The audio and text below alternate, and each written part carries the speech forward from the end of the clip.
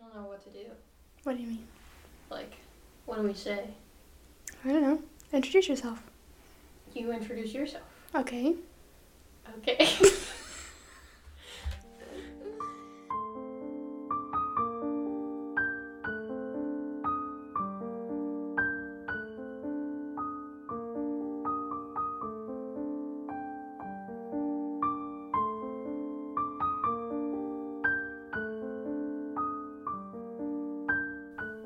Hello. Hello. Welcome to our podcast. True Crimes and Story Time. I'm Kirsten. I'm Michelle. I hate saying my name out loud. Kirsten?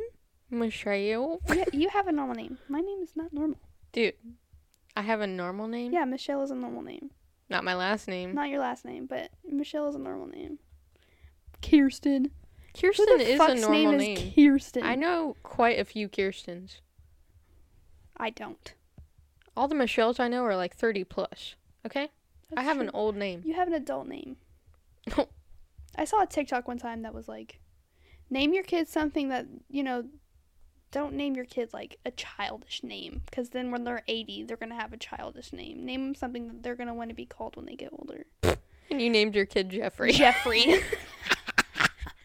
Jeffrey and Evelyn. That's the the two oldest adult names. names if I've ever heard any. Talking shit about my name. Anyway, we didn't record last week. We needed a week off. Specifically me. No excuse other than that. We just needed a week off, so we took it. But we're back. And a couple weeks ago, if you remember, I did an episode on, like, some haunted places. Mm-hmm. It was, like, 10 through 6 of the most haunted places in America. And then we did the Valentine's episode. Yeah, we're going backwards, guys. So now, we're going backwards to number 1. So we're going to go 5, 4, 3, 2, 1 in this episode of the most haunted places in America. Let's do it. So number 5 on the list is the Stanley Hotel in Estes Park, Colorado. Have you heard of it? No, I've been to Colorado, but I haven't been there. Cool. Okay, so... Cool. Is that a K-E-W-L? Yes, cool. The Stanley Hotel in Estes Park, Colorado is not only famous for its old world charm and excellent service, but it's also known for its active paranormal phenomena and spirit folklore. It is a 100-plus-year-old hotel. It is located about 5 miles from the entrance to Rocky Mountain National Park. It offers panoramic views of Lake Estes and the Rocky Mountains. So it's a pretty popular place. Mm-hmm. Sounds like it. Sorry, I'm just listening. We said no tangents on these episodes, so we were already on a tangent before. Dude, we were talking for started. like 45 minutes before we started this, and now we're like so behind. So this old hotel was built in the early 1900s by F.O. Stanley, who created the Stanley steam engine, a steam-powered horseless carriage. That's cool. The majestic Georgian-style hotel opened in 1909, catering to the rich and famous. So it's a very, very wealthy-looking hotel. Okay. It's very fancy. Okay. Fancy. Freeland Oscar Stanley, F.O., is his name. Freeland Oscar, F.O. No S? Stanley. Oh, I see. Yes, F.O. yes. Stanley. F.O. Stanley. Okay. Gotcha. F.O. Stanley. Yes. And his wife, Flora, traveled west to Colorado in 1903 because F.O. Stanley's doctor advised him to seek the fresh mountain air. Did he have tuberculosis? He did. He suffered I just saw the next line. Sorry. He did suffer from tuberculosis and had been advised to not make plans beyond 6 months. Because tuberculosis is very fast-acting. Right. Once you get it, you don't last for very long. No. Didn't they call it consumption, too? Yes, consumption. Okay. Yes, I think so. I couldn't remember Mm-hmm. on a previous episode where we talked tuberculosis, Yes. but consumption. The doctor arranged for the couple to stay in a friend's cabin in Estes Park for the summer. Immediately, they fell in love with the area, and F.O.'s health began to dramatically improve.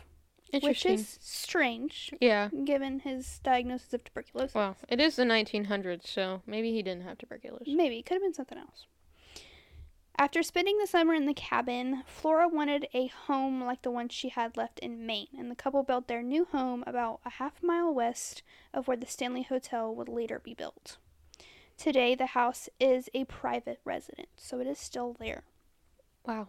That's been standing for a while. Yeah. F.O. Stanley built the hotel on land that he purchased from the Irish Earl Lord Dunraven. In 1906, construction started on the Stanley Hotel. Wood and rock were obtained from the nearby mountains, and the hotel was built in the Georgian architectural style. In 1909, the luxury hotel was completed with no expense spared. It was equipped with running water, electricity, and telephones. The only amenity the hotel lacked was heat, but the hotel was, in Colorado, and it was a summer resort, so they wouldn't need heat in the summer. Nobody would really be staying there in the winter time. So it was just supposed to be open in the summer? Mm-hmm. Interesting. Yeah.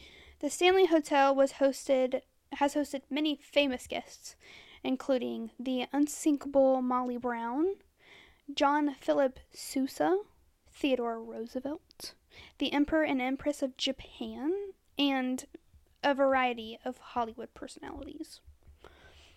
And, of course, Stephen King's inspiration for his novel The Shining came from his experiences at the Stanley Hotel. Didn't you read that? I did not. I started to, and it was boring, so I didn't read it anymore. Sorry, Stephen King. Kirsten doesn't know what good literature is. I like to read fantasy. I'm joking. Okay. I read the first 2 chapters of it, and I was like, I'm tired. So long. Yeah. My brain just can't handle that much information. My brain needs to be dumbed down focused a lot. for that long. I feel that. In addition to its regular guests, the hotel is also said to play host to a number of otherworldly visitors. The most notable is F.O. Stanley himself, who is most often seen in the lobby in the billiard room, which was his favorite room when he was still alive. Sounds like Clue. It does, the billiard room. Isn't the billiard room where they have the pool table and stuff? I think so, yeah. I love how you said the pool table. The pool table and stuff. I don't know if that's right. I think it is right. The billiard? What's a billiard? Billiard? I don't know. That's a good question. Okay, you keep talking. I'll look it up. Okay. Bartenders at the old hotel also report having seen F.O. stroll through the bar, disappearing when they try to cut him off at the kitchen. He's like, fuck you guys. Yeah. Did you find it? I'm looking. Hold on. What a billiard is? Any of various games played on a billiard table in which cues are used to strike balls against each other or into pockets around the edge of the table. So a billiard room is basically a pool room. A pool table room. Yep. Nice. Interesting. Didn't know that. Nope. Flora Stanley also haunts the hotel, continuing to entertain guests with her piano playing in the ballroom. Employees and guests have reported hearing music coming from the room, and when they take a peek, they see the piano keys moving. Whoa. But as soon as someone walks across the threshold to investigate it, the music stops and no more movement can be seen upon the keys of the piano. It makes me think about this old thing my grandma had. You could wind it up and the keys would just go. Oh, yeah. Do you know what I'm talking about? Yeah. And play. It would play a little tune, but the keys would be pushing. Moving. Yeah. Mm-hmm. Weird. There are several rooms in the hotel that seem to be particularly haunted. One is room 407, which is said to sometimes be occupied by Lord Dunraven, who owned the land prior to F.O. Stanley. That's who he bought it from. He likes to stand in the corner of the room near the bathroom door. On one such account, witnesses reported that a light in that corner kept turning on and off. While the light was off, they told the ghost that they knew that he was there. They would only be staying 2 nights, and would he please turn the light back on? And then the light turned on. And that's when I would leave. No, I think I'd be okay. I'd be like, all right, you be chill. I'm going to sleep here. Leave me alone. And that's where you would fuck up. Yeah. That's where she fucked up. However, later when the lights were turned off and they were trying to sleep, noises were constantly heard from the nearby elevator during a time when the elevator was not in use. At other times, a ghostly face has been reported to be looking out the window of room 407 when the room was not booked and empty. Creepy. Room 418 gets the most reports of haunting activity, apparently from children spirits. Children spirits freak me out the most. I don't know what it is. They are a little creepy. Well, it's because that they're associated with demons the most. Yeah, because they try to pretend to be children. Mm-hmm. Cleaning crews report having heard many strange noises from the room, as well as seeing impressions on the bed when the room has been empty.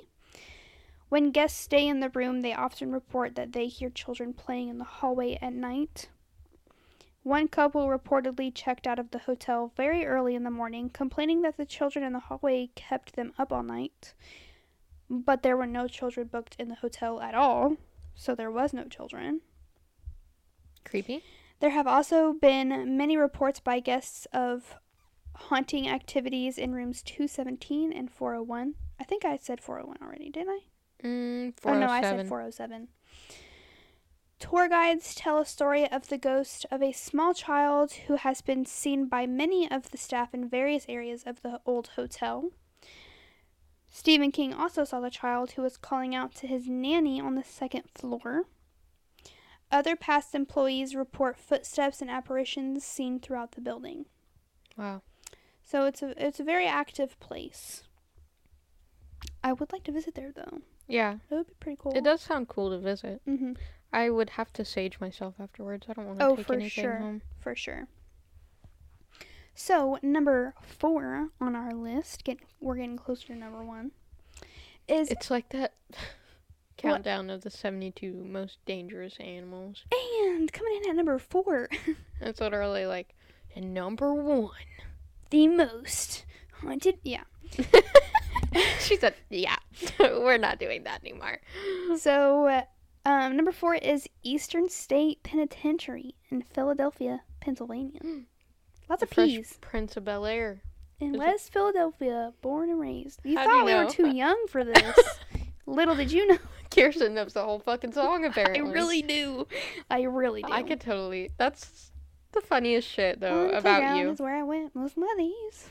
I know the Those not get copyrighted, but... Okay. Anyways, that's the funniest thing about you, though. What? Is it, like, you just say random shit. Like, I would say something random. And you know the whole fucking thing. Uh-huh. Yeah. Kirsten has a lot of shit living in her head rent-free. I really do, but, like, I can only think of it on the spot. Yeah. Like, in that situation. But It's if like, I'm trying to I think do of know it, that. I'm like, I don't know. I really don't. But then I'm like, just like instantaneous comes to me. Love that for you. Yeah. Yeah. Anyway, Eastern State Penitentiary in Philadelphia, Pennsylvania. It was originally constructed as a radical departure from other prisons of its time. The, quote, separate system was meant to reform rather than intimidate its inmates. So, they're trying to, I guess, help Gotcha. the inmates Mm-hmm. get better, not just to lock them up. Okay. Well, I mean, good intentions in the beginning. It does not, it's not good, though. I know, that's why I said in the beginning. Yeah. You also have to think about the time. This is like in 1900s. Mhm. So, 1800s. well, yeah. We'll get there. In the fall of 1829, Mm-hmm. the penitentiary opened to admit its first prisoner, a young black man from Harrisburg named Charles Williams. By that winter, the prison housed 7 convicts in solitary confinement, sentenced for various periods of time between 1 and 11 years. After his 1842 visit to the penitentiary, Charles Dickens likened solitary confinement to being buried alive. Isn't Charles Dickens an author? That's what I thought. What did he write? Couldn't tell you. Dick and Jane? No. Dick and Jane? Moby Dick? No. Wait. Did he? Did he write Moby? Look it up. Who's Charles Dickens? What did he write? Maybe this was a different Charles Dickens. This is 1842 also. Oliver Twist. Never heard of it. I have. A Christmas Carol. Oh. David Copperfield. I thought that was a person. It probably is. Anything else? The Mystery of Edwin Drood. Interesting. So he wrote the what'd you say? Christmas Carol story? Mhm. Christmas Carol. Trying to see if there's anything else that I recognize. Charles Dickens. I wonder if this is the same person. If he wrote it. It says he wrote, so maybe. Interesting. Yeah, I'm sure a lot of people know what Oliver Twist is. I don't. Barnaby Rudge. Nope. David Copperfield, I think I already said that. Bleak House, Little Dorrit, A Tale of Two Cities. Anywho. Okay, Charles Dickens. He said solitary confinement is like being buried alive. Right. He said, quote, "In its intention, I am well convinced that it is kind, humane, and meant for reformation. But I am only the more convinced that there is a depth of terrible endurance in it, which no man has a right to inflict upon his fellow creature. I hold this slow and daily tampering with the mysteries of the brain to be immeasurably worse than any torture of the body." And nobody writes like that anymore. It's so hard to read. Because we talk like, yeah, bro, that's lit. It's so crazy, like. That slaps. That's bussin'. No cap. Bussin'. That's the shit we'd be saying.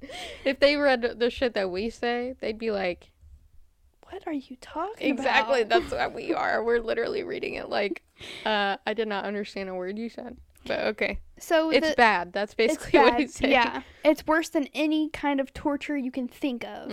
Which I think is going a little bit far. I know solitary confinement is pretty bad, but like, I don't know. Would you rather be in solitary confinement, or would you rather be set on fire? I don't know. Because if you're in solitary confinement, you're with yourself. You speak to no one for weeks and weeks and weeks on end. I don't know if I'd want to be with myself. In the dark. You probably start seeing and hearing shit. I already hear stuff, Michelle. We just had this conversation. Okay. Moving on. So the separate system had been presented as a more humane option. But was it? Sounds like no. Eastern State pioneered a distinctive radial plan. The architectural design resembles a wagon wheel from above, with central rotunda and cell blocks radiating outward like spokes. In this system, one all-seeing guard standing in the center could monitor every corridor. I have no idea what this looks like. Okay, like a circle, and the guard is in the middle. Yeah. And there's like cell blocks like this outward. I get you. Okay. Yeah. Okay, that makes sense. The design created by architect John Haviland set the standard for over 300 other prisons and asylums worldwide. That's crazy. So his design was hailed as a breakthrough success with the Pennsylvania prison system of surveillance and solitary confinement, earning rave reviews, like an 1835 state report that commended it as, quote, identified with our our national honor and reputation, end quote. The design commanded admiration of the whole civilized world.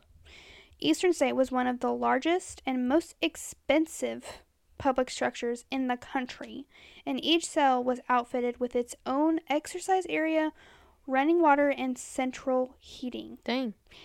And they had private flushing toilets at a time when even the president, Andrew Jackson, was still doing his business in a White House chamber pot, like an outhouse. With no, central flushing. That's crazy. But this prison had it. That's crazy. Mm-hmm. During its operational years as a prison, which was 1829 to 1971. Damn, so that's a long-ass time. 150 years. That's insane. Just about. The penitentiary was home to several infamous inmates. The most well-known prisoner was Al Capone himself. I think we all know who Al Capone is. Mm-hmm. I think you talked about him a little bit on a previous episode, but continue. I think I did. Who was sentenced to 8 months at Eastern State. His cell in the prison is still on display and is said to have had fine furniture, oriental rugs, and even a personal radio. Wow. He was pretty famous. Another famous prisoner was bank robber Slick Willie Sutton, who spent 11 years at Eastern State. I'd never heard of him before. Me either. In 1945, he was one of 12 prisoners who escaped the prison via an underground tunnel that stretched for nearly 100 feet. He and his fellow escapees were recaptured within hours. Damn. This is the one. What I'm getting ready to talk about, I can't wrap my head around, and I think it's so funny. Okay. And then there's PEP. the cat murdering dog. The only known canine sentenced for life at Eastern State or anywhere. A dog, a four-legged furry creature, sentenced to life at prison. Aww. That's not very long. No, it's not. Prison records reflect that Pep took a mugshot and was given an inmate number. What? But no, nothing was really said. Wait, I feel like I've about heard this before. He was incarcerated in 1924 for having allegedly murdered Governor Gifford Pinchot's wife's cat. Woo. Although she told a reporter later that the murder had never occurred and the governor had simply donated Pep to the penitentiary to increase inmate morale. I guess. Or he just didn't want it anymore. The governor just did that whole thing to make a big ass meme. Basically. Mm-hmm. Nice. Yeah. When he could have just given them the dog. But he didn't want to give them the dog. He didn't want to seem like he was nice. Yeah. He became the beloved mascot of staff and inmates and lived like a king at Eastern State. Aww. Until he died in 1930 when he was buried on prison grounds. Aww. So I think he was more like a prison pet. Yeah. And not an inmate. Right. But they still do that. What? Have pets? Yeah. Mm-hmm. I mean, it's like moral. Like. Mm-hmm. You have to be like a trustee or something. Yeah. But he was buried on the prison grounds. He'll be running those little yards. Yeah.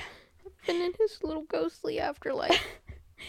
In 1970, after multiple riots, a breakdown of the separate system, and thousands more prisoners than the penitentiary had ever been constructed to handle, Eastern State closed its doors.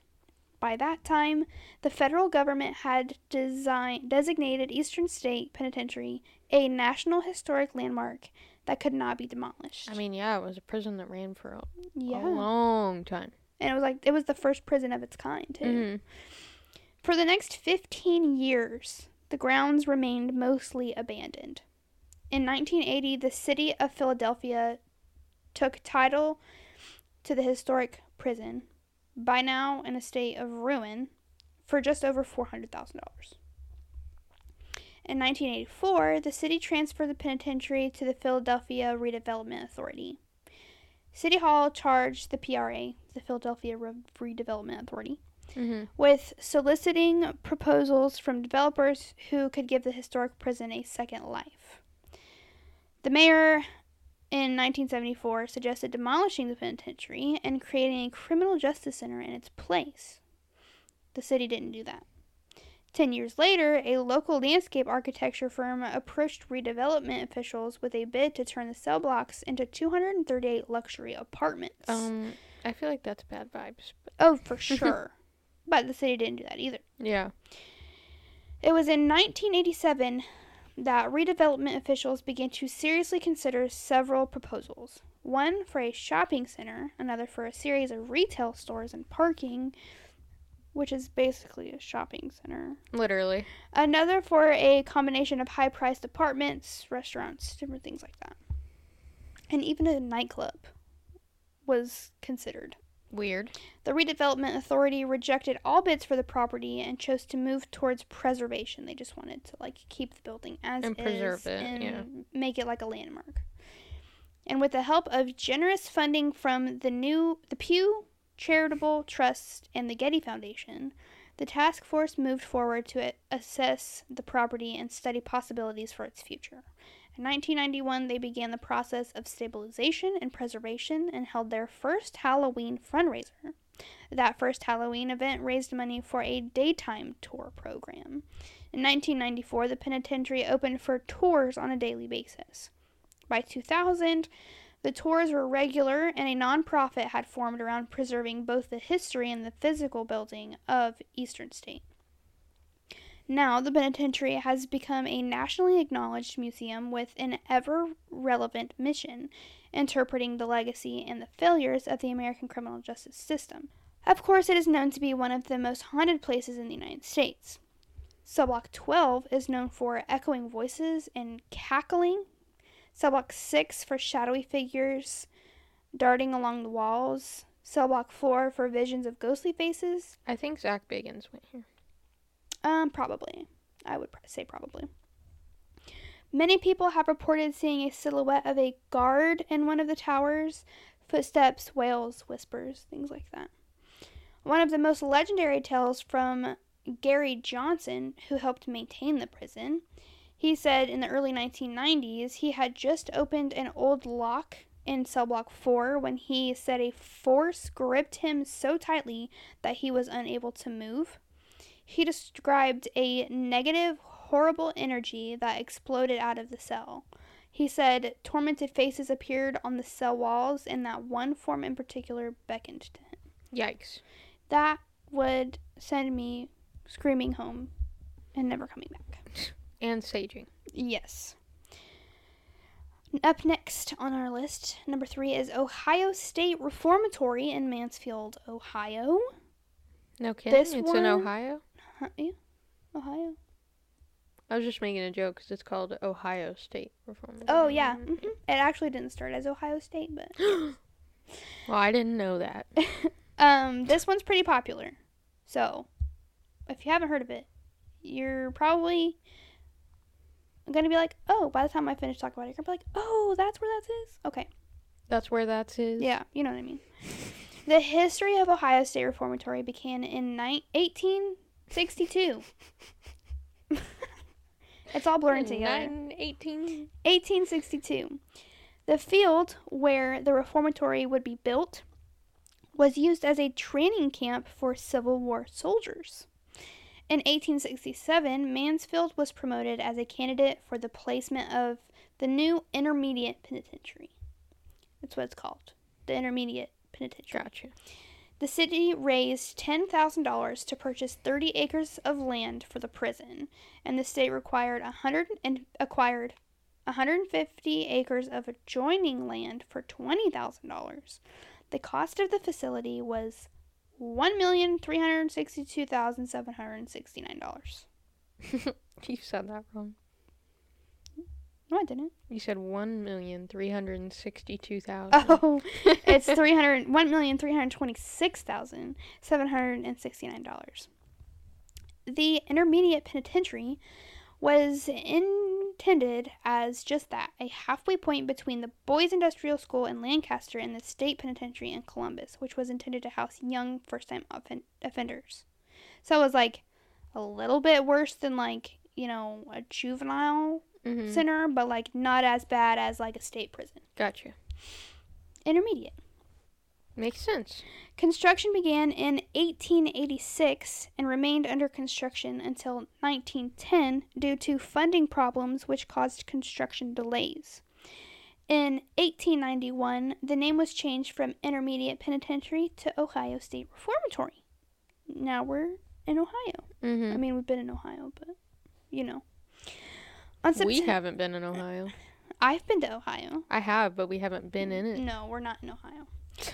On September 15th, 1896, the reformatory opened its doors to its first 150 offenders. These prisoners were brought by train from Columbus and put immediately to work on the prison sewer system and the 25-foot stone wall surrounding the complex. So the prisoners are building their own prison. I think that's fucked up. I get it, but like... That's kind of torture. You're literally... It's like digging your own grave. That's like, what the fuck? That is pretty fucked up. The exterior of the building, which is built from brick and concrete, is designed in the Romanesque style, giving the front a castle-like appearance. Which doesn't make sense to me. No, it's a it doesn't. fucking it's a prison, dude. Yeah. Private prisons, man. Yeah. Over 200 people died at the Ohio State Reformatory, including 2 guards who were killed during escape attempts. The reformatory remained in full operation until December 1990, when it was closed via federal court order. As a result of a prisoner's class action suit citing overcrowding and inhumane conditions, District Judge Frank J. Battisti of the United States District Court for the Northern District of Ohio ordered the prison closed by the end of December 1986. This order was known as the Boyd Consent Decree. The closing date was moved to 1990 due to delays in constructing the replacement facility, the Mansfield Correctional Institution, which stands to the west of the old prison. Most of the grounds and support buildings, including the outer wall, have been demolished since the closing. In 1995, the Mansfield Reformatory Preservation Society was formed. They have turned the prison into a museum and conduct tours to help fund ground rehabilitation projects and currently work to stabilize the buildings against further deterioration. The East Cell Block remains the largest freestanding steel cell block in the world at 6 tiers high. That's crazy. The Mansfield Reformatory Preservation Society is currently working to restore the facility to its original state. The restorations are being funded through donations and tour fees. The windows of the Southside East Cell Block have been replaced, and all of the original stained glass windows that were in the building are planned to be replaced also. Throughout the Halloween season, the building hosts a haunted house called Blood Prison. Kind of scary. The Ohio State Reformatory offers ghost tours as well as the normal daytime tours. They offer public ghost tours for casual ghost hunters, private ghost hunts for more experienced ghost hunters, ghost walks for children 13 years and up, ghost hunt classes for children 13 years and up, and special ghost hunt events hosted by famous ghost hunters, celebrities, or historians. Zach Bagans? Sam and Colby. Sorry. Ohio State and Kirsten are on 2 different levels. Ohio State Reformatory served as a location for the famous movie Shawshank Redemption. Austin showed me that movie. And was also the location for a few Lil Wayne music videos. Dude, that's the shit that cracks me up. Like, he would.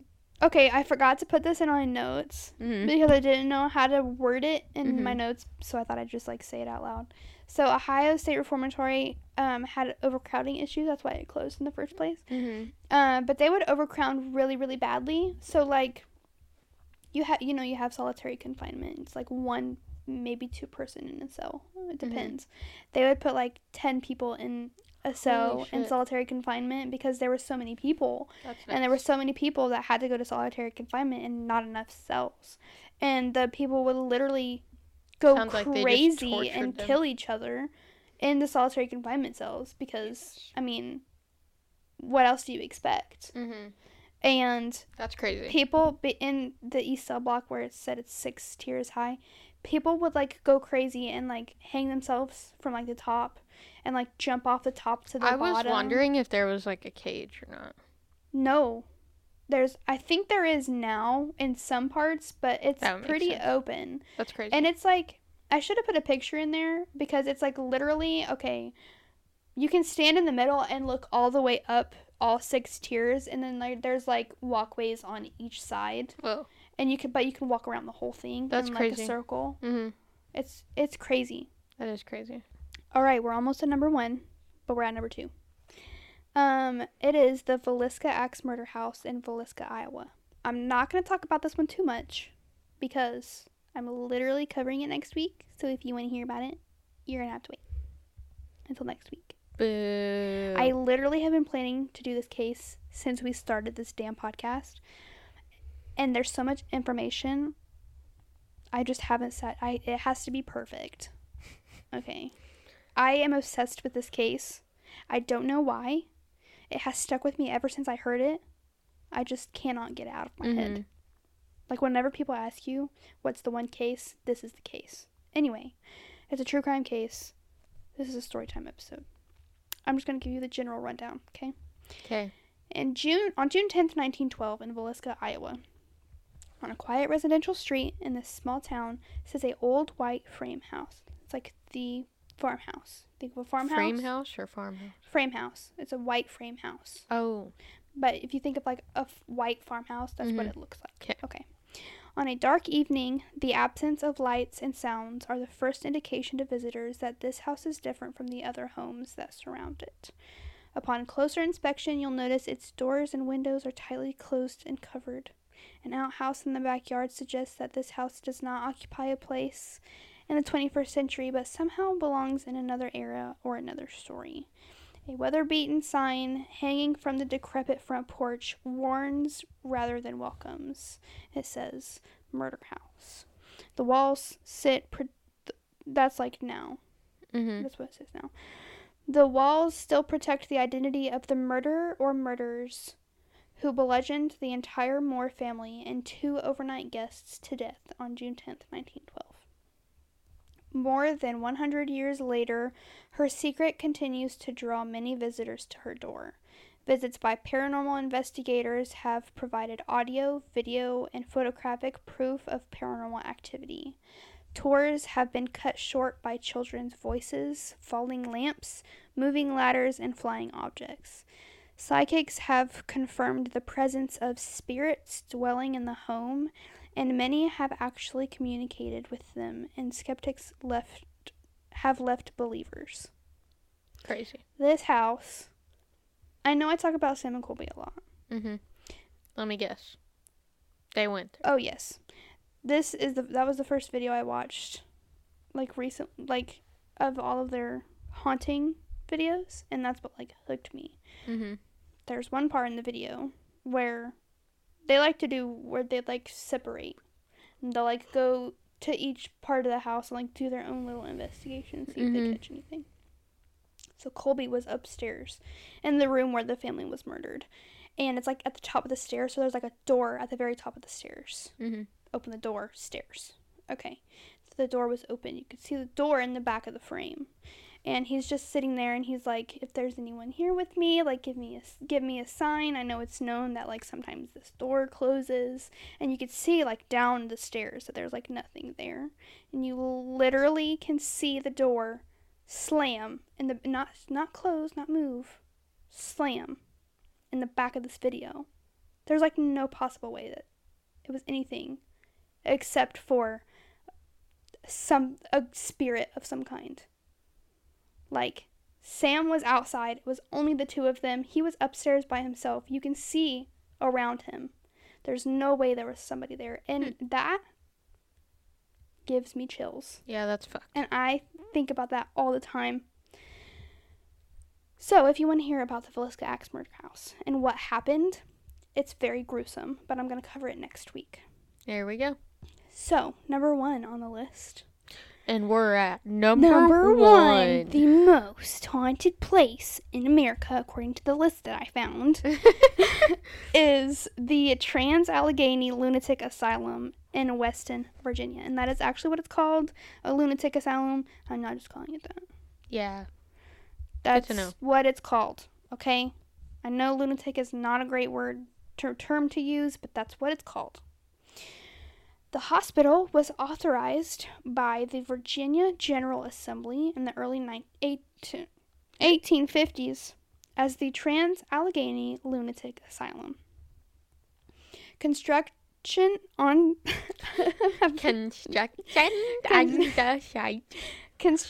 the site along the West Fork River opposite. Oh, I thought you gave me a look. I was like, oh, no. I was second guessing myself. Oh, no, Did I say that right? No, you're good. Along the West Fork River opposite downtown Weston began in late 1858. Work was initially conducted by prison laborers, obviously. Skilled stonemasons were later brought in from Germany and Ireland. Damn. Construction was interrupted by the outbreak of the American Civil War. I don't know why I was thinking a zombie outbreak. Oh, I was thinking of outbreak. Tuberculosis, whatever. I was thinking outbreak, and I'm like, zombies? My brain. Yeah. Anyways. Following the admission of West Virginia as a U.S. state in I don't know why I keep wanting to say 19. I know, it's been happening through the whole thing. In 1863, the hospital was renamed the West Virginia Hospital for the Insane. Don't know why. The first patients were admitted in October 1864, but construction continued into 1881. The 200-foot central clock tower was completed in 1871. Back then, patients were admitted into the asylum for a variety of reasons, including asthma, laziness, egotism, domestic troubles, and even greediness. So they Laziness. literally sent them here for like the weirdest reasons. Literally. This led to an overwhelming number of patients being admitted, causing the asylum to face a shortage of staff and beds. Overcrowding. Gotcha. Typical at this time. Right. Still today. Yeah. Originally designed to house 250 patients in solitude, the hospital held 717 patients. Damn. That's a lot of patients. By 1880, and it was only supposed to hold 250. Okay? That's crazy. There was 1,661 patients in 1938. Over 1,800 patients in 1949, and then at its max, 2,600 patients in the 1950s in overcrowded conditions. That is literally insane. In a hospital building that was only supposed to hold 250 people. That's fucking nuts, dude. And yeah, that's fucking crazy. A 1938 report by a survey committee organized by a group of North American medical organizations found that the hospital housed epileptics, alcoholics, drug addicts, and non-educable mental defectives among its population. That was a lot of strong words. Yes. The lack of proper care and access to sanitation led to a large number of deaths at the asylum. While the official count of patients who have died in the asylum is not available, historians have estimated the number to be between 400 and 500 That's literally deaths. insane.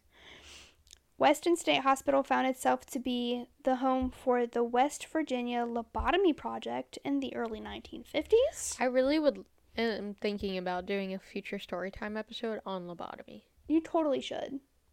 It's insane. It interests me. Yeah. This was an effort by the state of West Virginia and the Walter Freeman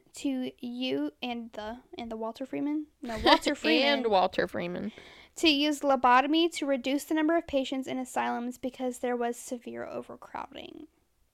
If you don't know what a lobotomy is, it's basically where they just take an ice pick and shove it in your brain. Yeah, to try and fix the problem, I guess. Fix the problem. Yeah, quote unquote problem.